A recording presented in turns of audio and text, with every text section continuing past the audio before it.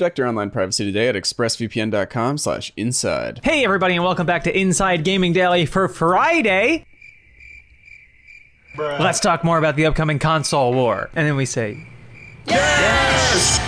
Hey! Okay, lots of people say that console wars are a thing of the past, but regardless, there are 2 new consoles coming out later this year, and with it, there's a lot of speculation about which one will be better, because we've always got to be fighting about something. Just playing games is boring. Nobody wants to do that. We want to argue with our rivals. So now the master of the PC Master Race, Gabe Newell himself, has weighed in with a clear-cut answer. Yeah, he was recently on TV in New Zealand, where he's been quarantining for the pandemic, and one of the hosts asked him a $1 million question: which new console is better? to which he responded simply, The Xbox? another host asked him why he said that, and Gabe added, Because it is. He's like, I'm not gonna buy either one of these pieces of I don't give a f. I guess console war's over. Gabe's spoken. Done. Yeah. war does change. We found out today. That's great. War sometimes changes. He then elaborated a bit more, not a lot, but a bit. He said, I don't have a stake in that race. So obviously we do most of our development on personal computers. So, but of the two, I would definitely go with an Xbox. Then they moved on to talk about other things that make sense. They're not a tech show. Project Just is really kidding. good. It's yeah. great. So we have a project in Australia, and I guess this is a New Zealand version. But it's like a news show with a panel, but they do deep dives into topics that I feel like most mainstream journalism doesn't do, and they're not sensationalist and not clickbaity. They are like, it's genuinely a good program. Well, now I feel bad. My apologies to Project New Zealand. Yeah, he's been staying in New Zealand during the lockdown, and he mostly talked about a free event he's putting on to thank the country for its hospitality. Normal thing. But obviously, the part we're interested in his comments on the next-gen consoles, because we are a show about that. And he's right, Valve has always been more about the PC than anything else, so Gabe could be considered an unbiased source here. Frankly, I disagree. I absolutely think he has reason to be pro Xbox, but we'll get into that. Oh, It is just a PC, right? I mean, Well, That's I what mean, the Series Xbox was partnered with them. It's also that Microsoft are bringing most of their games to Steam. Like Grounded just launched this week, early access, but is also on Steam. So it's like he's benefited too, I think. But Gabe is not the only one to have that opinion that the Xbox Series X edges out the PS5 when it comes to raw, throbbing power. On paper, the console has around allegedly 12 teraflops of power over the PS5's measly 10.28 teraflops. Different sources have reported slightly different numbers, but you get the idea. There's a little that bit of 1.72 teraflops really goes a long way. Some people have said nice it's kind of noticeable. For example, the developer Dynamic Voltage Games is working on a side-scroller called Orphan of the Machine for both of the next-gen consoles, and they made comments recently that while the Xbox Series X has the power to run the game at 120 frames a second,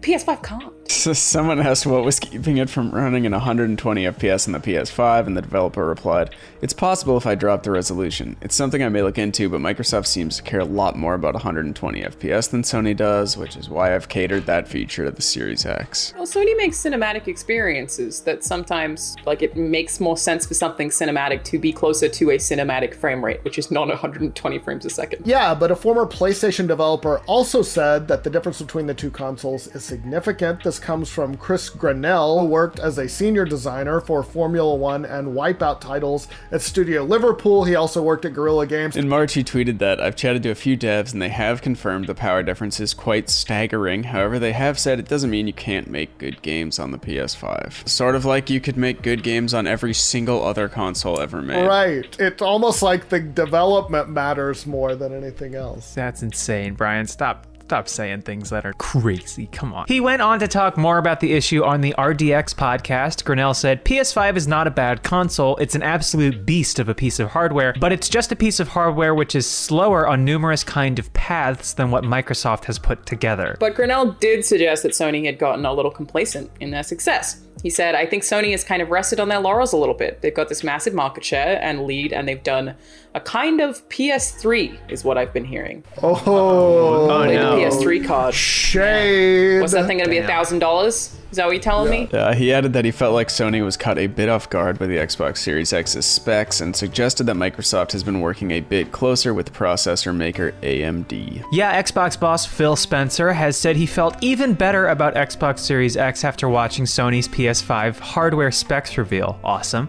That's not to say that the PS5 doesn't have its strengths. Its high bandwidth SSD has been talked about over and over. It's allegedly got a raw throughput of more than double that of the Xbox Series X's drive. Keep going, I'm almost there. That joke is always funny, Brian, but it's so Thank much you. better coming out of a laptop where we can't see you, where this machine is just like, Keep going, I'm almost there. like any object in my house could just sprout off at any moment and be like, I'm coming. Now I know while you... Yeah, Sony has also talked a lot about drastically reduced loading times and shown games like Ratchet & Clank Rift Apart, which they said wouldn't be possible on earlier gen consoles. I feel like people aren't as hyped about that game as they should be because, I mean, I guess the Medium is doing the same thing for the Xbox Series X, but having two of the same, well, I guess it's just two separate worlds really, run at the same time is absolutely something we couldn't do current gen. There's no way. That seems way more impressive. They've never been able to make a Ratchet and Clank game on any other console before this. Never. This is the first time we can get those physics down. So Sony says that their fancy SSD will result in larger game worlds loading faster than ever before, and they said that could change how developers approach things like balancing visual quality and performance to level design. Yeah. They're big fans of SSDs. Don't even try, Brian. No follow-up. I I wanted to also. Don't I even was like, think about it, yeah. Oh, that's just an idea. But the PS5 has its fans too. None other than Epic CEO Tim Sweeney has been effusive in his praise for the console. Earlier this year, he called it a remarkably balanced device. That sounds like not the best praise, though. It's balanced. But he said it has an immense amount of GPU power, but also multi-order bandwidth increase in storage management. But have you seen the shape of that thing? I too am amazed that it balances. He added the storage architecture on the PS5 is far ahead of anything you can buy on anything on PC for any amount of money right now. It's going to help drive future PCs. The PC market is going to see this thing ship and say, oh wow, SSDs are going to need to catch up with this. I mean, that's actually really great because from a development perspective, in theory, consoles are holding video games back because they can't run things as well as PCs can. So devs obviously have to limit the way that they make games to function on the lowest common denominator. Obviously, that doesn't always work out, but that's the idea. So the better the consoles are, the better video games are in general, including on PC. And that quote is actually really exciting for the entire industry, I think. But yeah, also Epic and Sony have had a close relationship lately. Speaking of behind-the-scenes alliances, they've been working together with Sony during the development of PS5 and Epic's new Unreal Engine 5, ensuring that the engine is optimized for the hardware. So Tim Sweeney might be a little biased there, just saying. But mostly this all shows that each console maker has prioritized different things. Microsoft went for more raw power with the Xbox Series X. Sony went for a super fast solid state drive. At the end of the day, it is a safe bet that both machines will be capable of making great games. So is the Switch. Not exactly a beast. Grinnell said he's confident that the PS5 will have a strong first-party lineup, especially from the usual suspects like Insomniac and Guerrilla Games. He added that it's going to be the first-party studios that are going to shine, and it always is the first-party studios that shine until the third parties start to really get their head around things. Until those dumbass third parties finally figure out what the is up. I don't know if that's entirely true either, because we don't always have first-party games launch with a new console cycle, and often it's not many. The first-party games will definitely use the motion bar thing on the PS5. Right. All the things that everyone else will ignore and that will eventually go away. I guess to be fair, Ghost of Tsushima and Last of Us Part 2, I think, have my favorite uses of the touchpad ever, which is playing guitar, which is so cool. That wasn't bad.